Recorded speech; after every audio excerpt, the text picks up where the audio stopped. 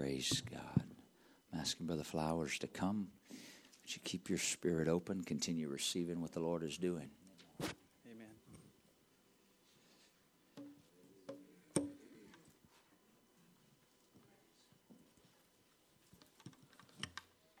Amen.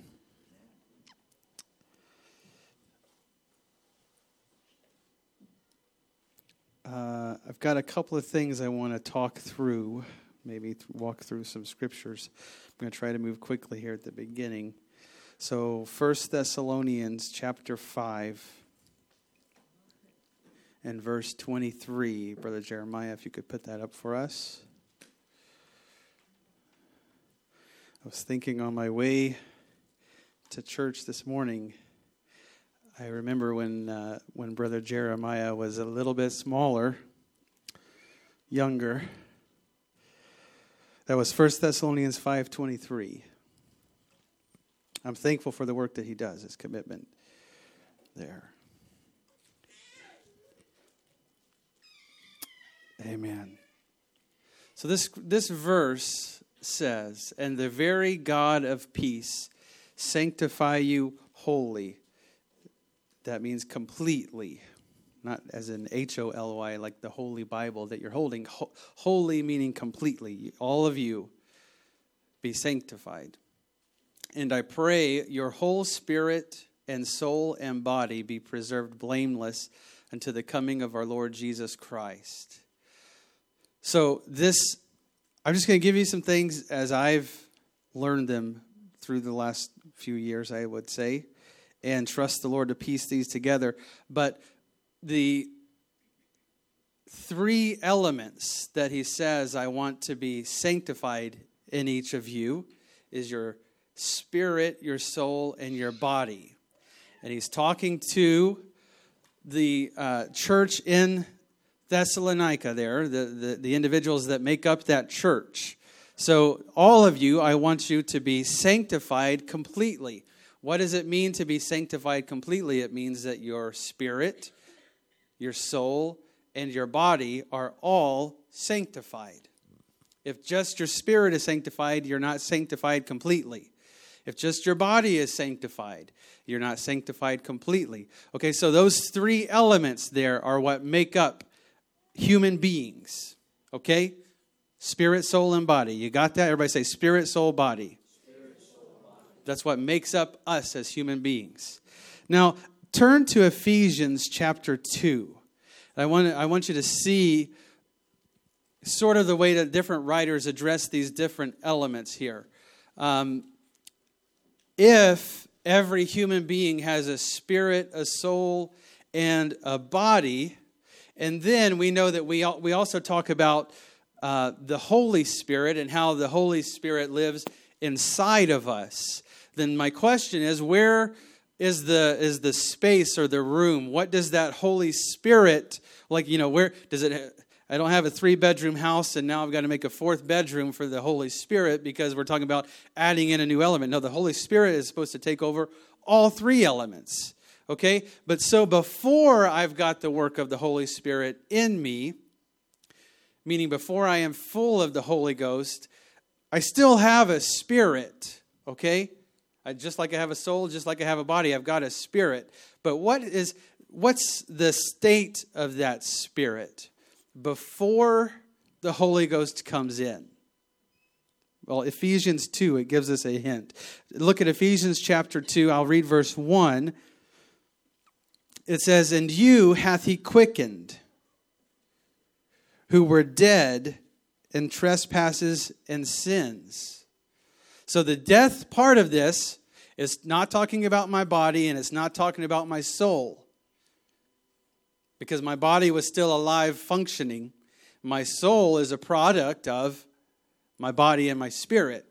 So he says, you who were dead in trespasses and sins, he's talking about the spirit part of you. Your spirit is dead in trespasses and in sins. Look down at verse 5. "Even when we were dead in sins, hath quickened us together with Christ. by grace ye are saved. So I'm dead, my spirit is dead in trespasses, those are sins. When I'm doing things wrong, before I knew the power of the Spirit and the work of the Holy Spirit to help make me holy, before I'm there, my spirit is dead. Everybody still with me? My body's alive, my soul is alive, but the spirit is dead in sin, in trespasses and sins. I wanted to draw those distinctions because I want you to look at Ephesians chapter 3. The Lord brought this scripture to me as I was praying in the prayer room before service. And before we talk about what this verse says, we need to have that clear understanding of what does it mean to just speak to or about one of those elements of my makeup, my body, my soul, and my spirit. Because in Ephesians 3, Paul is writing and he's actually sharing a part of his prayer that he's praying for these Ephesians. This is what I'm praying for you. This is what I want to happen for you. I'm going to look at verse 16. We're going to skip through the rest of this. But Ephesians 3:16, it says, that he would grant you, according to the riches of his glory, to be strengthened. Everyone say, to be strengthened. To be strengthened with might by his Spirit. So Paul's praying, I want you to be strengthened. I want you to be strengthened with might. The word might there is the Greek word, some of you have heard this before, dunamis, which also means power. So I want you to be strengthened with power by his Spirit in your inner man. Now, when it says the inner man, it's talking about one of those three elements. It's not talking about the spirit and it's not talking about the body. It's talking about the soul. I am praying that the Spirit of Christ strengthens you in your inner man, in your soul. That's what I'm praying. Paul says that's what I'm praying for. This work to be accomplished. Now, we know if you read through all the different epistles that Paul wrote, he addressed some things that affect the body. He addressed a lot of things that affect the spirit. But here specifically, he's saying the soul of the man. I want it to be strengthened with might, with power of his Spirit. So really what he's saying is, I'm praying for and I'm expecting and I'm believing an infusion of his Spirit into your soul.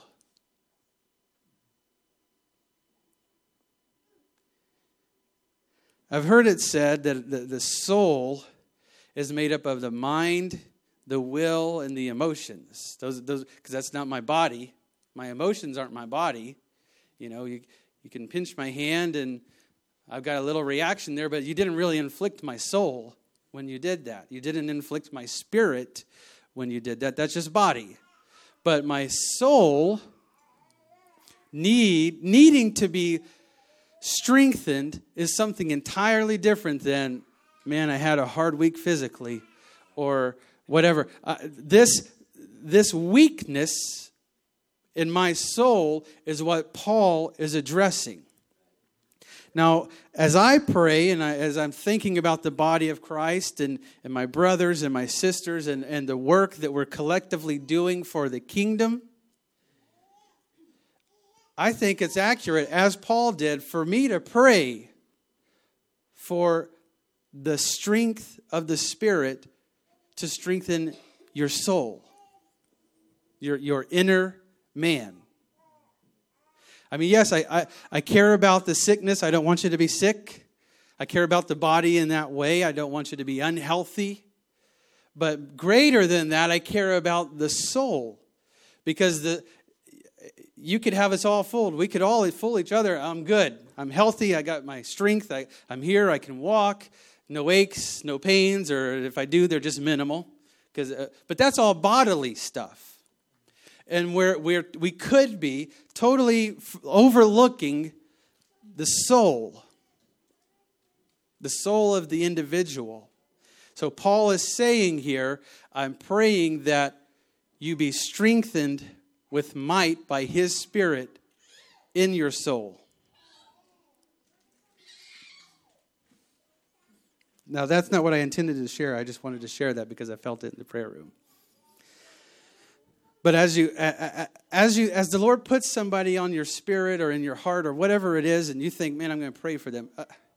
Pray. This is an example that Paul gave us to pray for individuals. Don't forget about the soul of actually, if I'm honest with you, probably the majority of the time when I'm praying for someone, whether I consciously think this or not, I'm not sitting there thinking, oh, touch his soul, Lord, touch his soul, strengthen his soul. I don't use those words, but when I'm praying for him, I pray strengthen to him. I'm not negating if the Lord says, all right, I'm going to let him grow muscles. I'm going to let him, or I pray, give him wisdom. Okay, I'm going to increase his IQ. No, I'm praying for the inner man of the individual. That's what I want to see impacted, strengthened by the Spirit.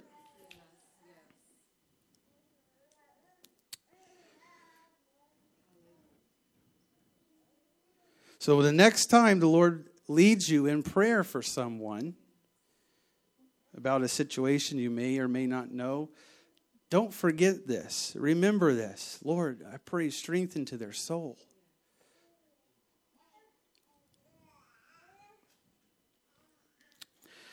Many of us have been reading here at the start of the year, since the start of the year, both through portions of the New Testament and the Old Testament. We started in Genesis. The Lord keeps showing me things that either I've learned them and forgot them or never really heard them before. But my kids, I think so far, their favorite, because I read this to them as well every time I get a chance. And I'll just drop you a hint. Good News Translation. Good News. That's not the King James Version. It's not the NIV. It's like those, but it's called Good News Translation. That has been the winner at my house and also for me personally. And just a little backstory. I got this because one of the apps that I use for the Bible on my phone allows me to play audio.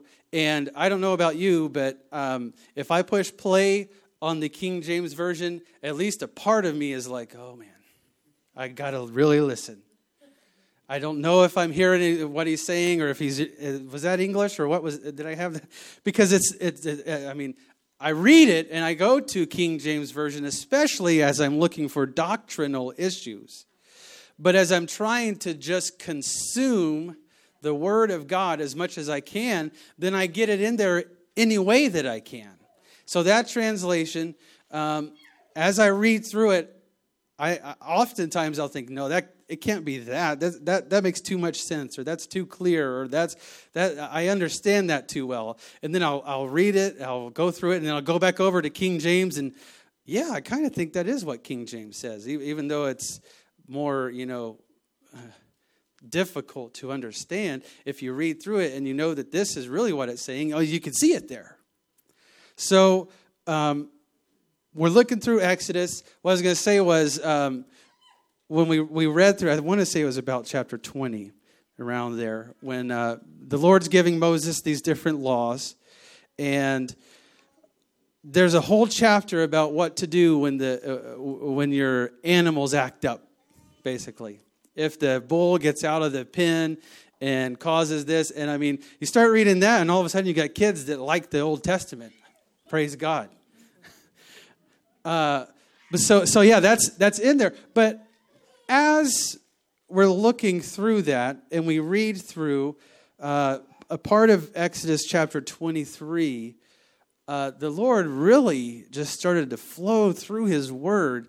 I want to try to share a little bit of this if I can. He's still been adding to it as I think and pray about this more. But just to kind of set the backstory again, in the book of Exodus, the children of Israel they start off as captives in Egypt. The Lord raises up Moses and says, Moses, you're going to set my people free from that captivity. You're going to take them out of Egypt, and you're going to take them to a land which I promised, not just them, but I promised their fathers. Abraham, I made this promise to Abraham, to Isaac, to Jacob. I made this promise way back then. Moses, you're going to be the guy that gets my children moving in that direction. Because what it looks like to everybody else is they're not moving in that direction. They're slaves. They're in captivity in Egypt. So Moses goes to before Pharaoh. We you know this story. He says, "Let my people go." Through the sequence of plagues that happens, and as they leave Egypt, they cross over through the Red Sea, and they're in the wilderness. And the majority of what we've been seeing and reading a lot lately is what happens there in the wilderness during that phase. All I can say is I'm thankful I'm not Moses. I try to lead 5 children, and man, that a lot of times is a chore. Now, you start multiplying that by the hundreds of thousands and these different... And Moses had a lot to put up with. I don't think it's any coincidence. That's why we read so much about that particular portion of their journey. Because the Lord is trying to say, yes, I'm going to take you somewhere. I've got a plan for you, and I'm going to get you there. But I also want you to know how to act. You know, I'm not just leading a bunch of hooligans. And when you get there, you know, can you imagine if Elder Hart and Sister Hart drove all the young people to youth convention, pulled up, put it in park. All right, everybody get out. We'll pick you up on Saturday. No. I mean, not anything against our young people, but I know we need leadership. That's why. So the same is what's happening in that part of Exodus when the Lord is saying, eye for an eye, tooth for a tooth, all the different parts of law and things that he establishes there so that they know how to behave. But I want you to look at Exodus chapter 23.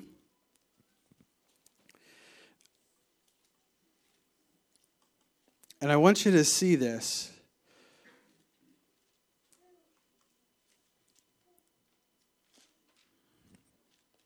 Jump down to verse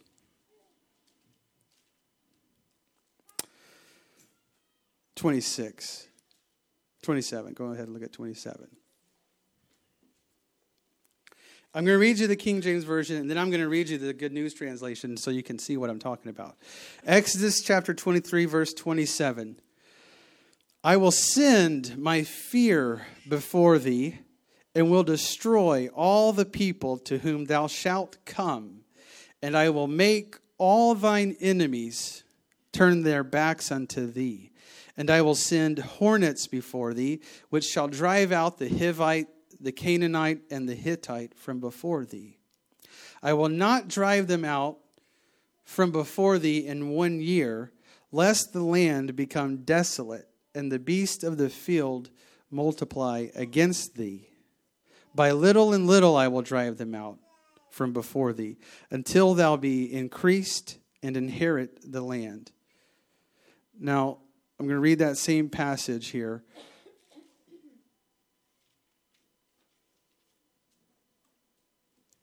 Elder Hart, when he said earlier, praise the Lord for what he hasn't done yet, just remember that. He says, I will send an angel ahead of you to protect you as you travel and to bring you to the place which I have prepared. Pay attention to him and obey him. I jumped back a little bit. This is verse 21 now. Pay attention to him and obey him. Do not rebel against him, for I have sent him, and he will not pardon such rebellion. Now I'm jumping down to 27. I will make the people who oppose you afraid of me. I will bring confusion among the people against whom you fight, and I will make all your enemies turn and run from you. I will throw your enemies into panic. Now, seeing these different things, knowing what happens when they get closer, because all this is happening while they're convened at the mountain in the wilderness. No, they start to get closer, and if you're not careful, you can say, okay, well, let's see how that plays out, and then you start to judge God and say, well, he didn't. I don't see where he sent hornets to this town, and I don't see where this king, surrendered. That process, we'll get there. But that process, especially with Joshua, once Moses was off the scene,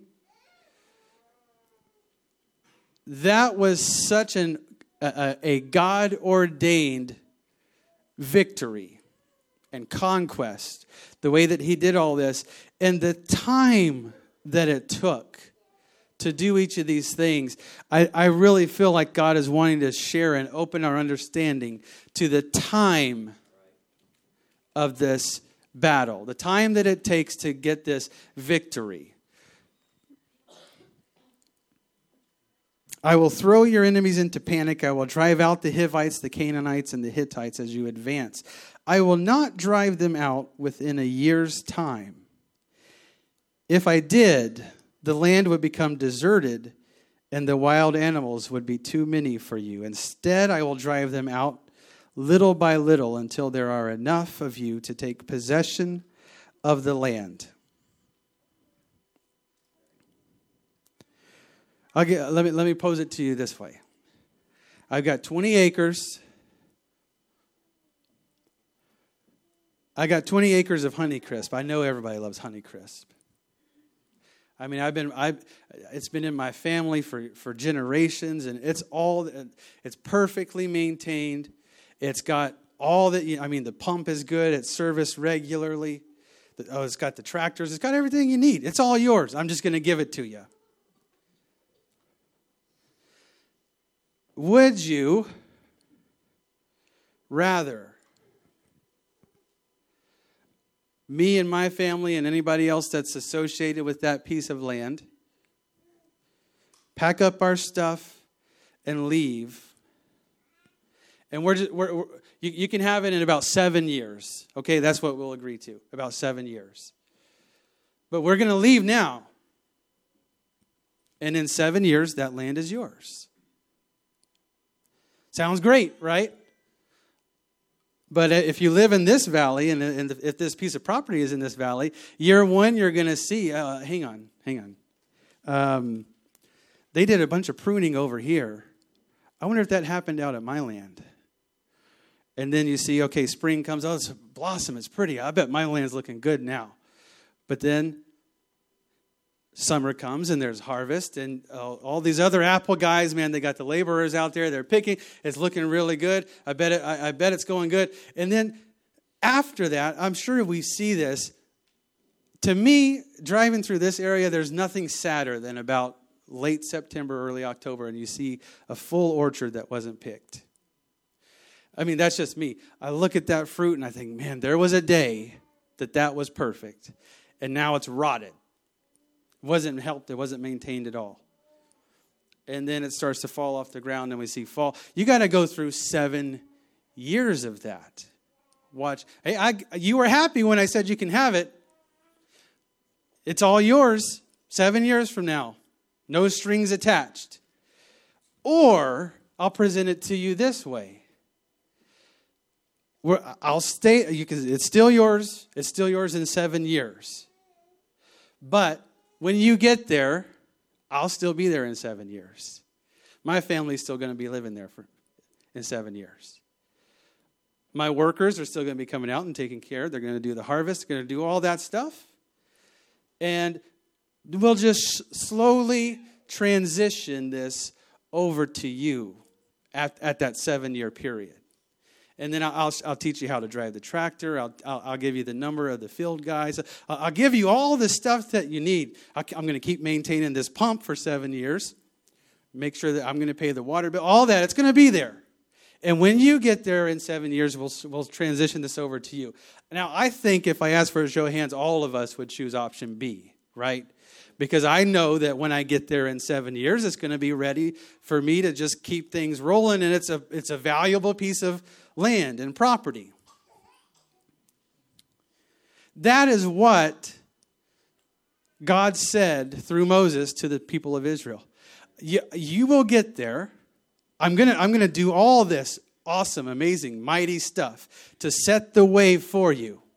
I've already got the property picked out. I know exactly where it is.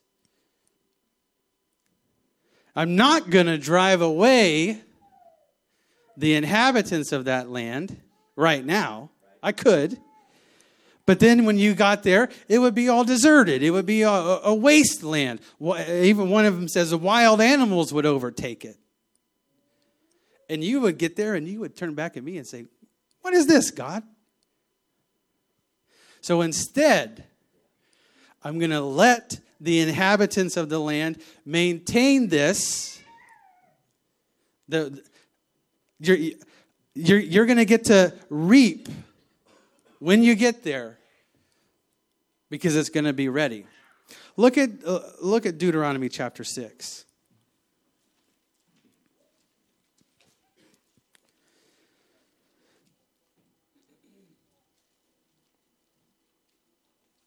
Verse 10, Deuteronomy 6 and 10. We talked a little bit about this Wednesday night, the first part of Deuteronomy chapter 6. So this is in that conversation that God is having with Moses about where I'm leading you to. And it shall be when the Lord thy God shall have brought thee into the land which he sware unto thy fathers, to Abraham, Isaac, and Jacob, to give thee great and goodly cities, which thou buildest not. Verse 11. And the houses full of all good things, which thou fillest not, and wells digged, which thou diggest not, vineyards and olive trees, which thou plantest not, when thou shalt have eaten and be full. Verse 12. Then beware lest thou forget the Lord, which brought thee forth out of the land of Egypt from the house of bondage. I'm going to read it to you, this other translation. Just as the Lord your God promised your ancestors, Abraham, Isaac, and Jacob, he will give you a land with large and prosperous cities which you did not build. The houses will be full of good things which you did not put in them. And there will be wells that you did not dig, and vineyards and olive orchards that you did not plant. When the Lord brings you into this land, and you have all you want to eat, make certain you do not forget the Lord, who rescued you from Egypt, where you were slaves.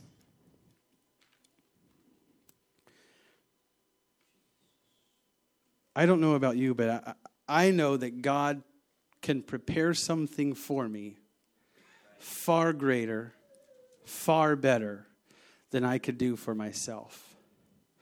When I looked at this, the battles that Joshua fought, and when he goes into the first city and he goes to overtake them, it says that Joshua fought for a long time. It's probably going to be one of my kids' next memory verses because it's a nice short one. Joshua fought for a long time. But somewhere in that battle, if you looked up the history, so they were, Moses was the one that dispatched the 12 spies, in case you didn't know that. That wasn't Joshua. Moses did that. They go, they spy out the land, and they say, it's a great land. That is the land that God has prepared for me. I want it. I'm ready to take it. Let's do it. Well, that was the voice of 2. The voice of the other 10, yeah, it looks great. But I mean, they got these guys that look like they could build entire cities there.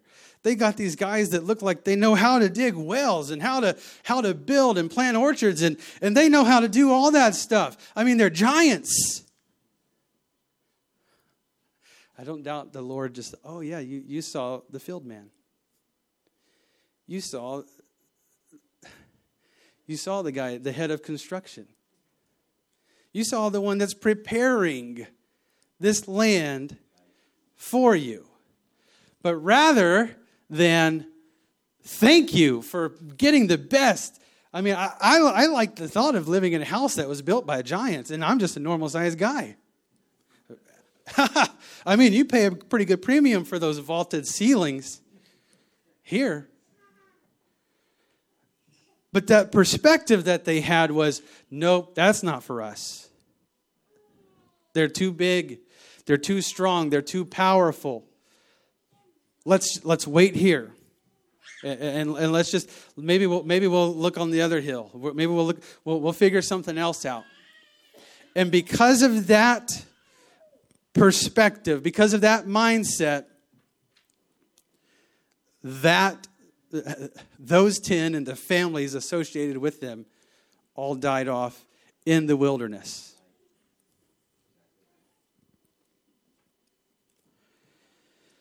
But and through this process, the Lord's leading the children of Israel this way into this city, and they fight and they overtake it. And Joshua's the leader. He goes this way, fights this city, he overtakes it.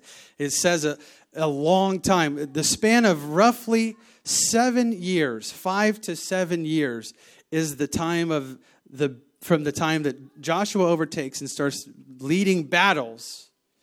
See, they're not in the wilderness at this point. They wandered in the wilderness for 40 years. They didn't get into Canaan for another 5 to 7 years for this time of battle.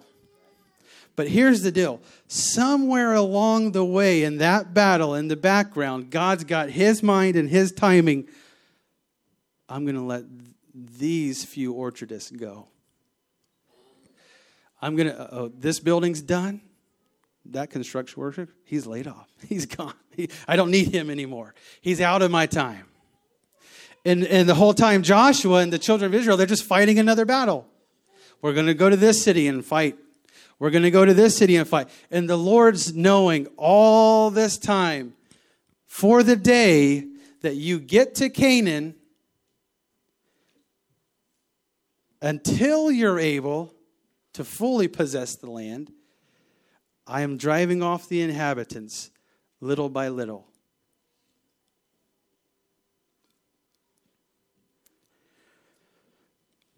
God has made promises to me. I know he's made promises to you. Things that he can do, he will do in us, for us, through us. I'm going to use you. I'm going to do these wonderful works through you. And in my mind, I think, okay, I'm good tomorrow. What are you doing tomorrow? Let's start today. Where are we going to go? But he sees everything, and he knows I am preparing this place for you. If I had to kick out everybody that's currently inhabiting the land, the area of your promise, and you get there, by the time you get there, it's no longer maintained. It's no longer taken care of. And that promise that I gave you will not come to pass. But if you trust me with the leading of this time, and I say, today, no, we're not going to possess that promise. Today, we're going to go fight this battle. Victory's in this battle. That's one of the many things that he said was, I'm sending my angels before you to prepare the victory. Your enemies will turn their backs. I'm going to send confusion. I'm going to send all these different things. You're not going to have to worry about, will you win the battle? You're not even going to have to worry about, do you know how to swing the sword? You're not going to have to worry about, do you know how to hold the shield? I mean, I am going to help you with this battle and this victory.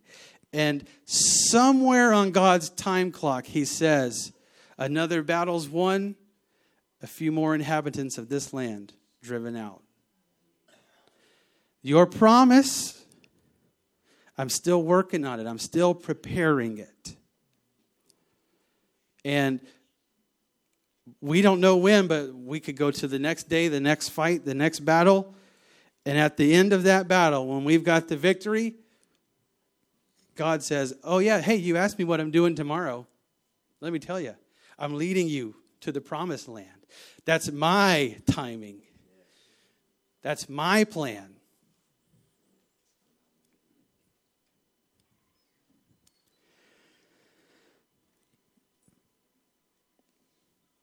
Go back to Exodus chapter 3.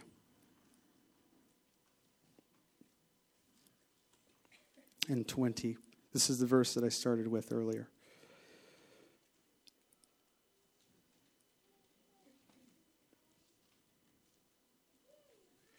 Sorry, Exodus 23.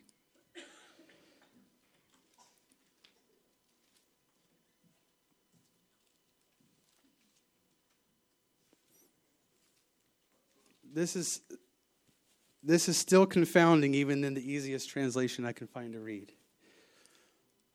Because God is, part of the time he says, I'm going to send an angel to do this work.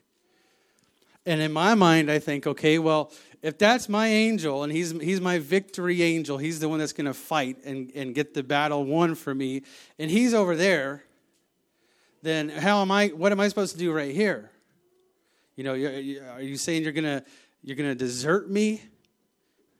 Because I've got this battle I got to fight. I mean, I know, yeah, it sounds great that he's headed to Canaan and he's driving out those people, but before we get to Canaan, we got to go to Jericho. Or we got this stop in the way, and what are we supposed to... This is what he says. I will send an angel ahead of you to protect you as you travel and to bring you to the place which I have prepared.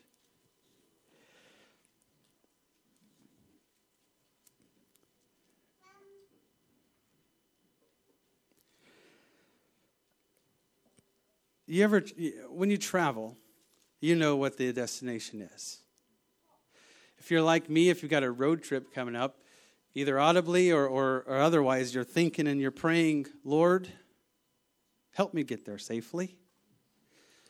Give us traveling mercies and all those things that you might pray over a trip.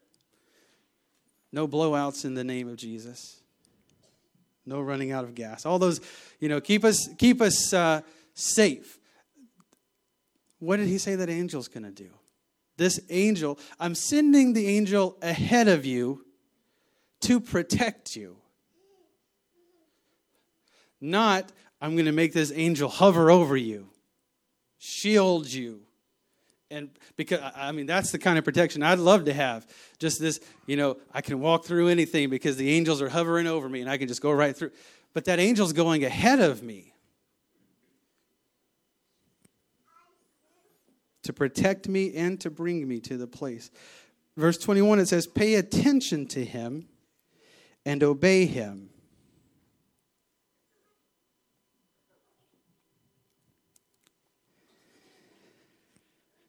Do not rebel against him, for I have sent him and will not pardon such rebellion.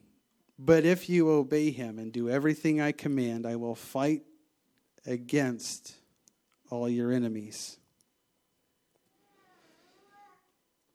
My angel will go ahead of you and take you into the land of the Amorites,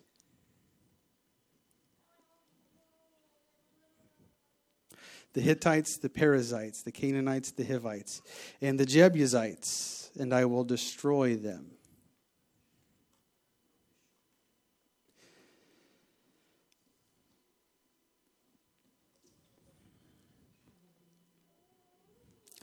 Verse 25, it says, if you worship me, the Lord your God, I will bless you with food and water and take away all your sickness.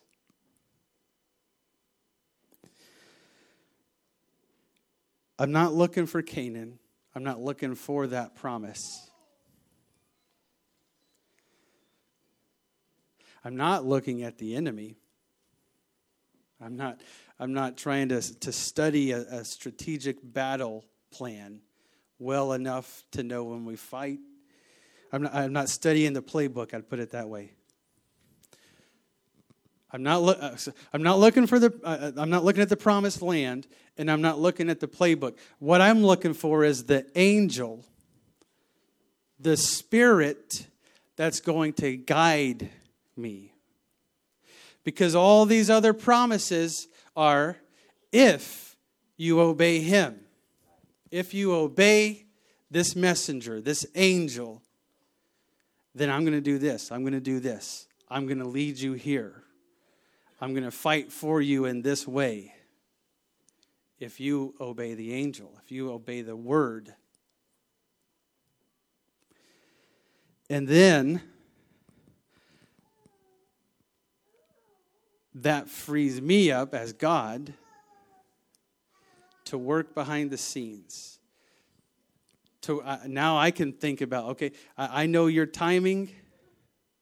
I know your estimated time of arrival. And that allows me to start driving out these inhabitants. Prepare this place that's prepared. I don't want you to get there too soon. And I don't want you to get there too late. I want you to get there when I have destined this. Because of this, all this other work that I'm doing in the background to prepare this for you. Your only job is to find that messenger and follow him. Listen to him. Obey him. Lord Jesus, God, we are hungry for you. We're hungry for your word and your truth. God, we're thankful for the promises that you've already made. God, we're thankful for the word that you've spoken to us. Jesus, every promise that you've made over me, every time you've spoken a word to me, God, I'm thankful for that. Jesus, I'm trusting and I'm believing in the direction and in the leading of your Spirit. God, I don't know what tomorrow holds. I don't know what battle or what victory there may be tomorrow. Jesus, but I know that I'm trusting you. God, I know that I am following in your footsteps. I'm following in your path, Jesus. Come on, why don't you stand for a minute? Let's let the Lord intervene here. He wants to minister strength right now. He wants to minister peace right now. Lord Jesus, God, we open up our spirits to you. Jesus, we're here, Lord God, to obey you, to hear from you, to follow your direction, to follow your leading. God, I trust you with every victory right now. I trust you with every battle. God, before I even face it, before I'm even faced with that battle, God, right now I'm letting it be known that I trust you for the victory. I'm letting it be known, oh God, that I trust you and your leading. In the name of Jesus, in the name of Jesus. Ikatahaye andara lamasatahaya. Ye andara laki adamahai. Ye andara nasatahaye. I want to say this. I think it was Brother Lewis. I was speaking with him about this Wednesday night. If you get a chance and you can use Google to look at a map of or if you've got it in your Bible still, the map of the journey through that wilderness. In Exodus it says, God speaking, I did not take them by the coast of Philistia, which is the short route. I didn't take them that way. Because if I did, and they knew it was only that short journey, then when they got into this realm that we're talking about today, where there's battles, victories, waiting, and inhabitants, and all, when they got there and they saw that that was going to be my method, they would know Egypt is just right back down this coast. And where we felt like we had safety, where we felt like we had some sort of a life that we were comfortable with. I know I didn't have to fight any giants when I was back there in Egypt. I was never once faced with having to scout out land. I mean, that's not me. I'm just somebody that builds bricks. That's what I know. I'm somebody that just does what Pharaoh tells me to do. And I obey my taskmasters because that's my comfort zone. And I'm here now out on the edge of this promised land. You say it's flowing with milk and honey. Yeah, but it's their milk and honey. They're well off right now, enjoying that. I mean, I wish I could just go back to making bricks and getting the straw, and I'm comfortable with that. I know how I can make a good brick by now. I know how much straw you need. I know how much mud you need. I know what time of day is the right time to do it. Avoid the heat. No, that's my comfort zone, God. That's where I know how to operate. And God says, I didn't take them that way because they would know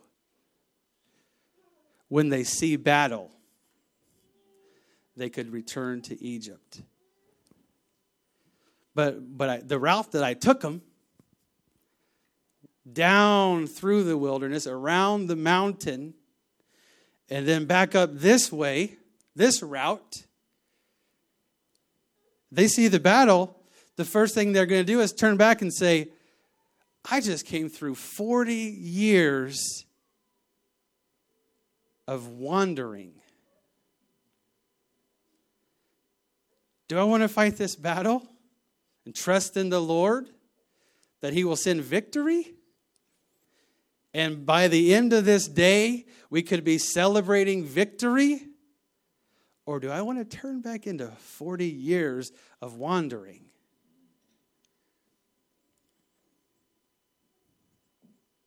Elder Hart, I'm going to turn this over to you. Praise God. You thankful for the word of the Lord today? If you just study just a little bit, you can go all the way back to Exodus chapter 3, when the Lord spoke to Moses at the burning bush. Know that story? Burning bush, Moses stopped, look, take off your shoes, holy ground. Everybody wave your hand if you know that story. All right, most of you. That was before he ever went back to Egypt to lead the children of Israel out. If you read in chapter 3, somewhere in the latter half of that chapter, I think it's verse 10 or 11 where he says, I am that I am. So somewhere after that, the Lord says to Moses, I'm going to take you into this land, and names all those different nations that Brother Flowers just talked to us about. And I'm going to give you this place. It was the plan and the promise of the Lord to the man that He used to lead them. And the word of the Lord never changed all along the journey. The Lord knew what He was going to do. The journey is about us no longer trusting ourselves and putting all of our confidence in Him that is leading us. They were comfortable making bricks because that's what they could do. The Lord was asking them to trust Him for what they could not do. Therefore, He would get the credit for what was done rather than them getting credit for what they accomplished. The Lord is speaking to us today from the outset about His word coming to us and us following through even when circumstances change. It's part of His process. It's the molding and the making process so that we recognize and realize when we arrive places in this journey, I didn't get there of my own doing. It wasn't my abilities. It wasn't my own efforts. It wasn't my accomplishments. It wasn't my righteousness. It wasn't my goodness. It wasn't my character. It was the great grace, supernatural power, the work of God who ordered my steps, directed my path, made a way for me, opened doors for me, tore down walls for me, defeated enemies for me. It was God that did this, not myself. Where is your faith? I feel the Lord reaching to somebody this morning. He's trying to turn your faith back to a word He gave you somewhere along the way. And circumstances have changed on the journey. Things look different than when you started. But the Word of God has not changed. The Word of God has not changed. That's why the Word says, heaven and earth may pass away, but my word will never pass away. He said, my word is forever settled in heaven. We can stand on the uttered, spoken word of God. As Elder Flowers was ministering this morning, the Lord started taking me back through things. I don't know about you, I have vivid pictures of when the Lord's spoken things to me. I have vivid pictures. They're as real as today. If I'll just close my eyes, I can remember. I remember the place, the time. Some places I remember the smell in the moment. I remember. I can go to South Hill in a restaurant sitting at a table. I know the place in the restaurant. I remember those sitting there. I remember the word of the Lord. I can go back to a morning in prayer in a home in 2009 in Arkansas when I received a short 3-line email. I can go places. I remember laying on the floor. If the building was still there, I could take you to the place. It's gone now. But laying on the floor on the carpet in Maryland and the Lord speaking things.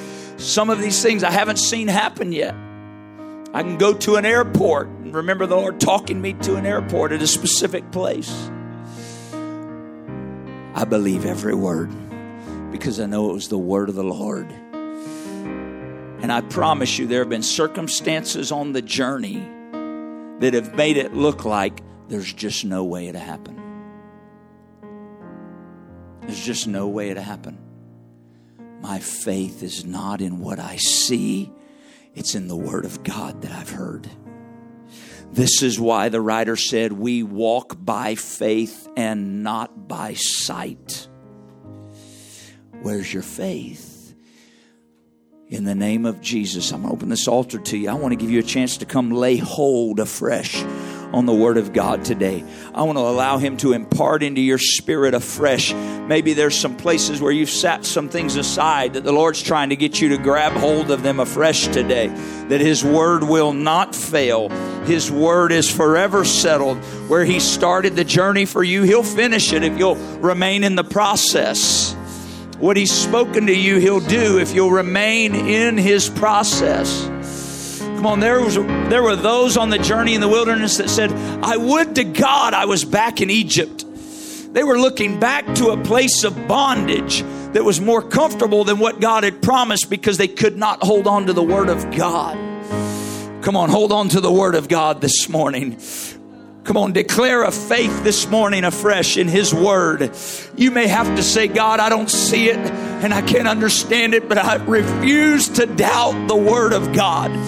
Satan, you are a liar. The Word of God is true. I will stand on His Word that cannot fail. I'll stand on your word for my family, Lord. I'll stand on your word for my home. I'll stand on your word for my finances. I'll stand on your word for the ministry you have ordained for my life. I'll stand on your word for healing that has yet to be realized. I'll stand on your word, Father. I'll stand on your word. In the name of Jesus, in the name of Jesus. Hallelujah. Come on, declare things in faith. We've got to learn to speak things out in faith by the word of the Lord. Speaking those things that are not yet as though they are. That's faith in the word of God. Declaring things in Jesus' name. In Jesus' name. In Jesus' name. Come on, I'm encouraging you this morning. Open your mouth and speak those things. Speak those things in faith. I'm not talking about my will and my desire. I'm talking about the will of God where you've heard from Him. Speak those things afresh. Declare them afresh today. In the name of Jesus. In the name of Jesus. Out of the ashes we rise. There's no one like you. There's none like you. Our God is greater. Our God is stronger.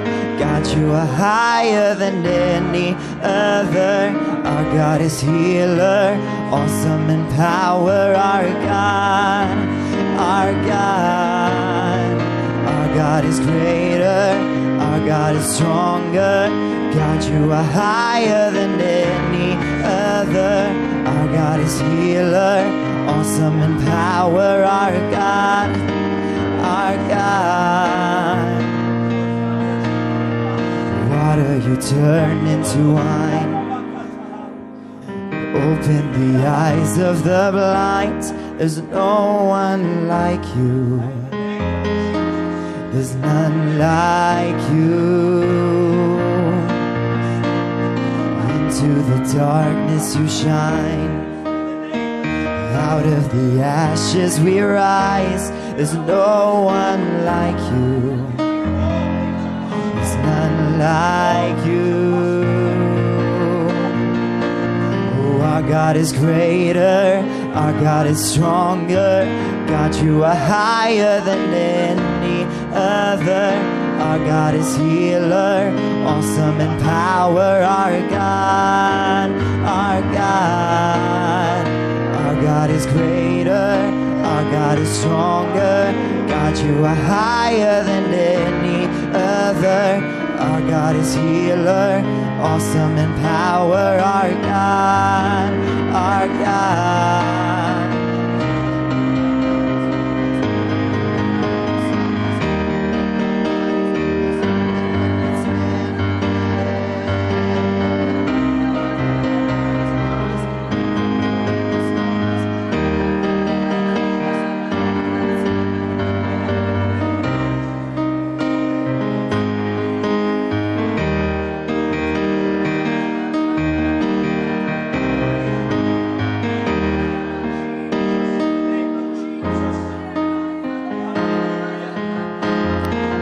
Hallelujah. Come on, as you're praying this morning, there was an element there that was shared with us about the voice of the Lord or the voice of the angel of the Lord and obeying it.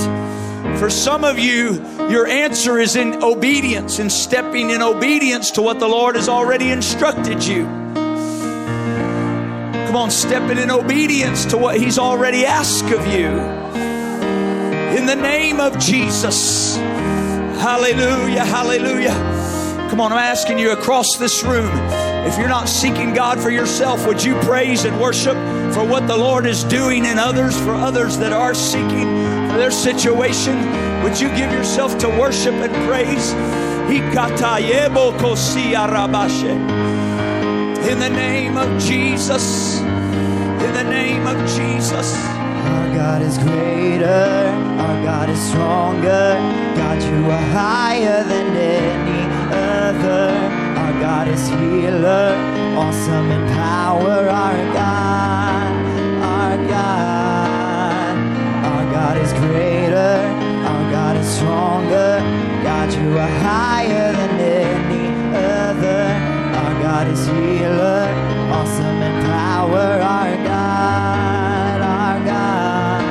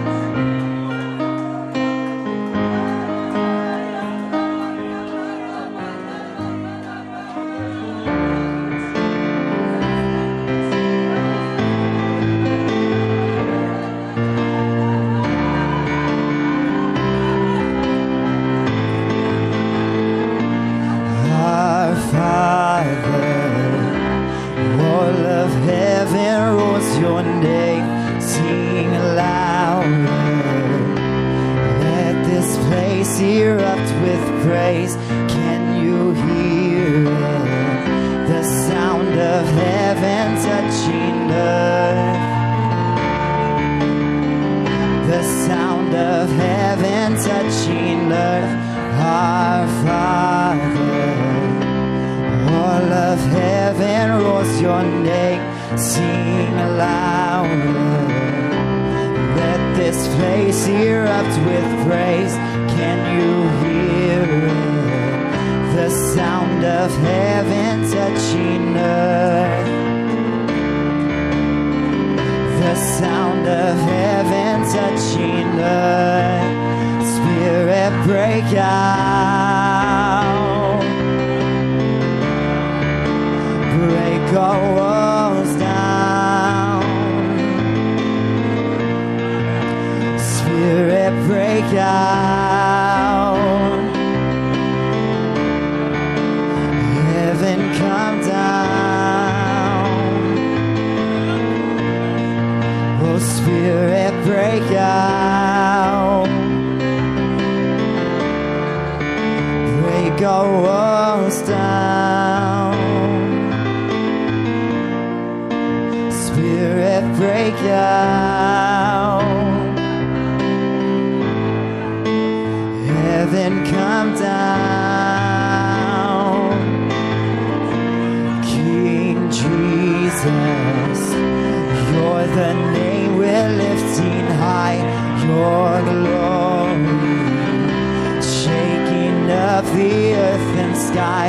Revival, we want to see your kingdom here.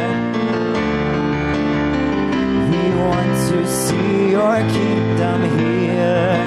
Spirit, break out. Break our walls down. Spirit, break out. Heaven, come down. Spirit, break out. Break our walls down.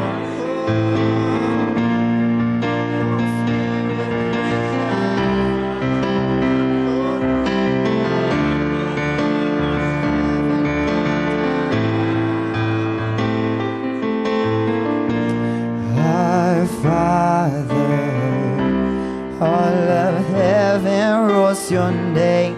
Sing louder. Let this place erupt with praise.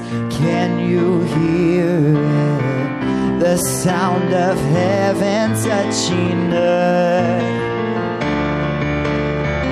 The sound of heaven touching earth. Spirit, break out. Break our walls down.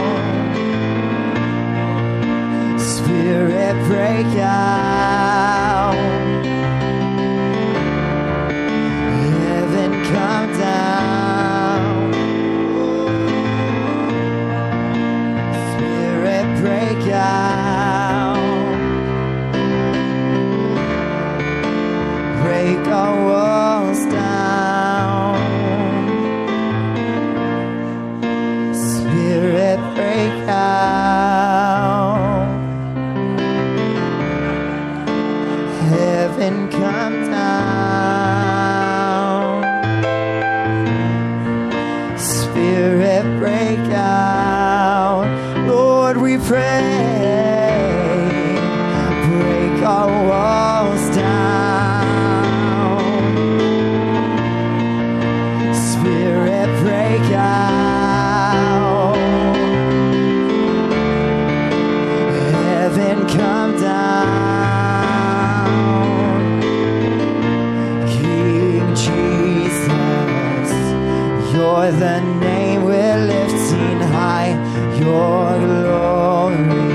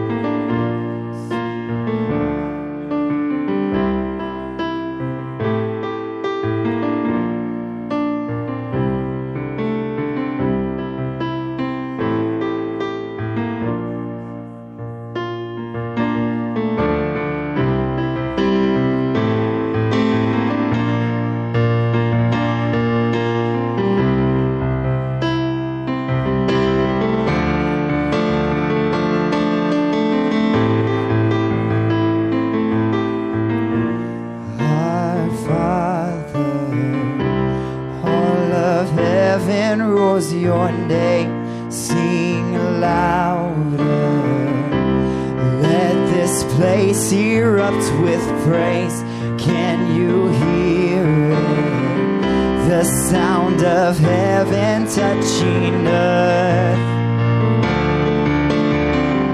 The sound of heaven touching earth. Spirit, break out. Lord, break my walls down. Spirit, break out. Heaven, come down. Spirit, break out. Break our walls down. Spirit, break out. Lord, pray. Heaven, come down.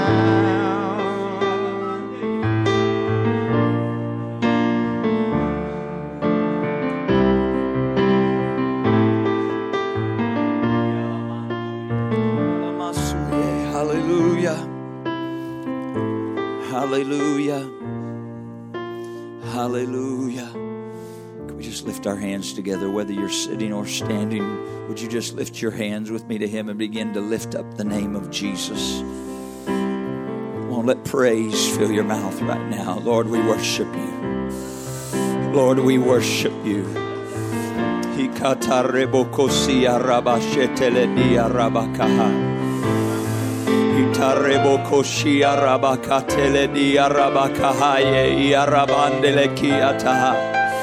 Hallelujah. Come on, worship Him. That's the refreshing of the Lord you're feeling right now.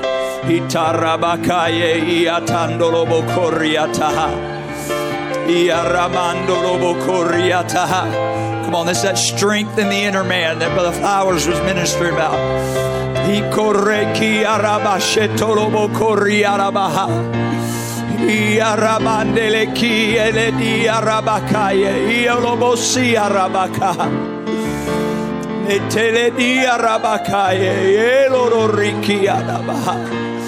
We magnify you, Jesus.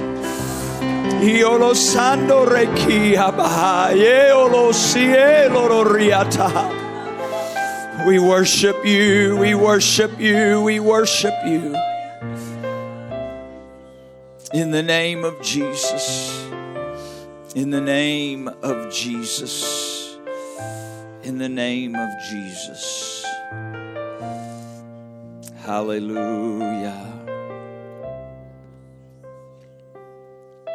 In the name of Jesus. Praise God. How do we hold to and remember the Word of God? I think we do it the same way Moses did it, where the Lord ministered to us from His Word today. If you read just a little bit further through the end of that chapter and start the next one, you may remember this since we read Exodus last month. After the Lord gave Moses that word, the next thing he did is build an altar. He built an altar. It was a memorial, a place of affirming the Word of God. And then from the altar, he got up and declared the Word to the people of Israel. It's very important when the Lord speaks something into our spirit that we then build an altar. A place of prayer where we memorialize what God has spoken to us. It was after that altar and Moses declaring that word to the people that he said, Lord, we will obey it. We will obey it. Amen. Do you want to receive the promises of the Word of God? Amen. I want to receive them, and I want to obey His Word that causes those promises to come to fruition. Amen. Praise God. Amen. The Lord bless you today. You're dismissed in Jesus' name. Greet somebody as you go today.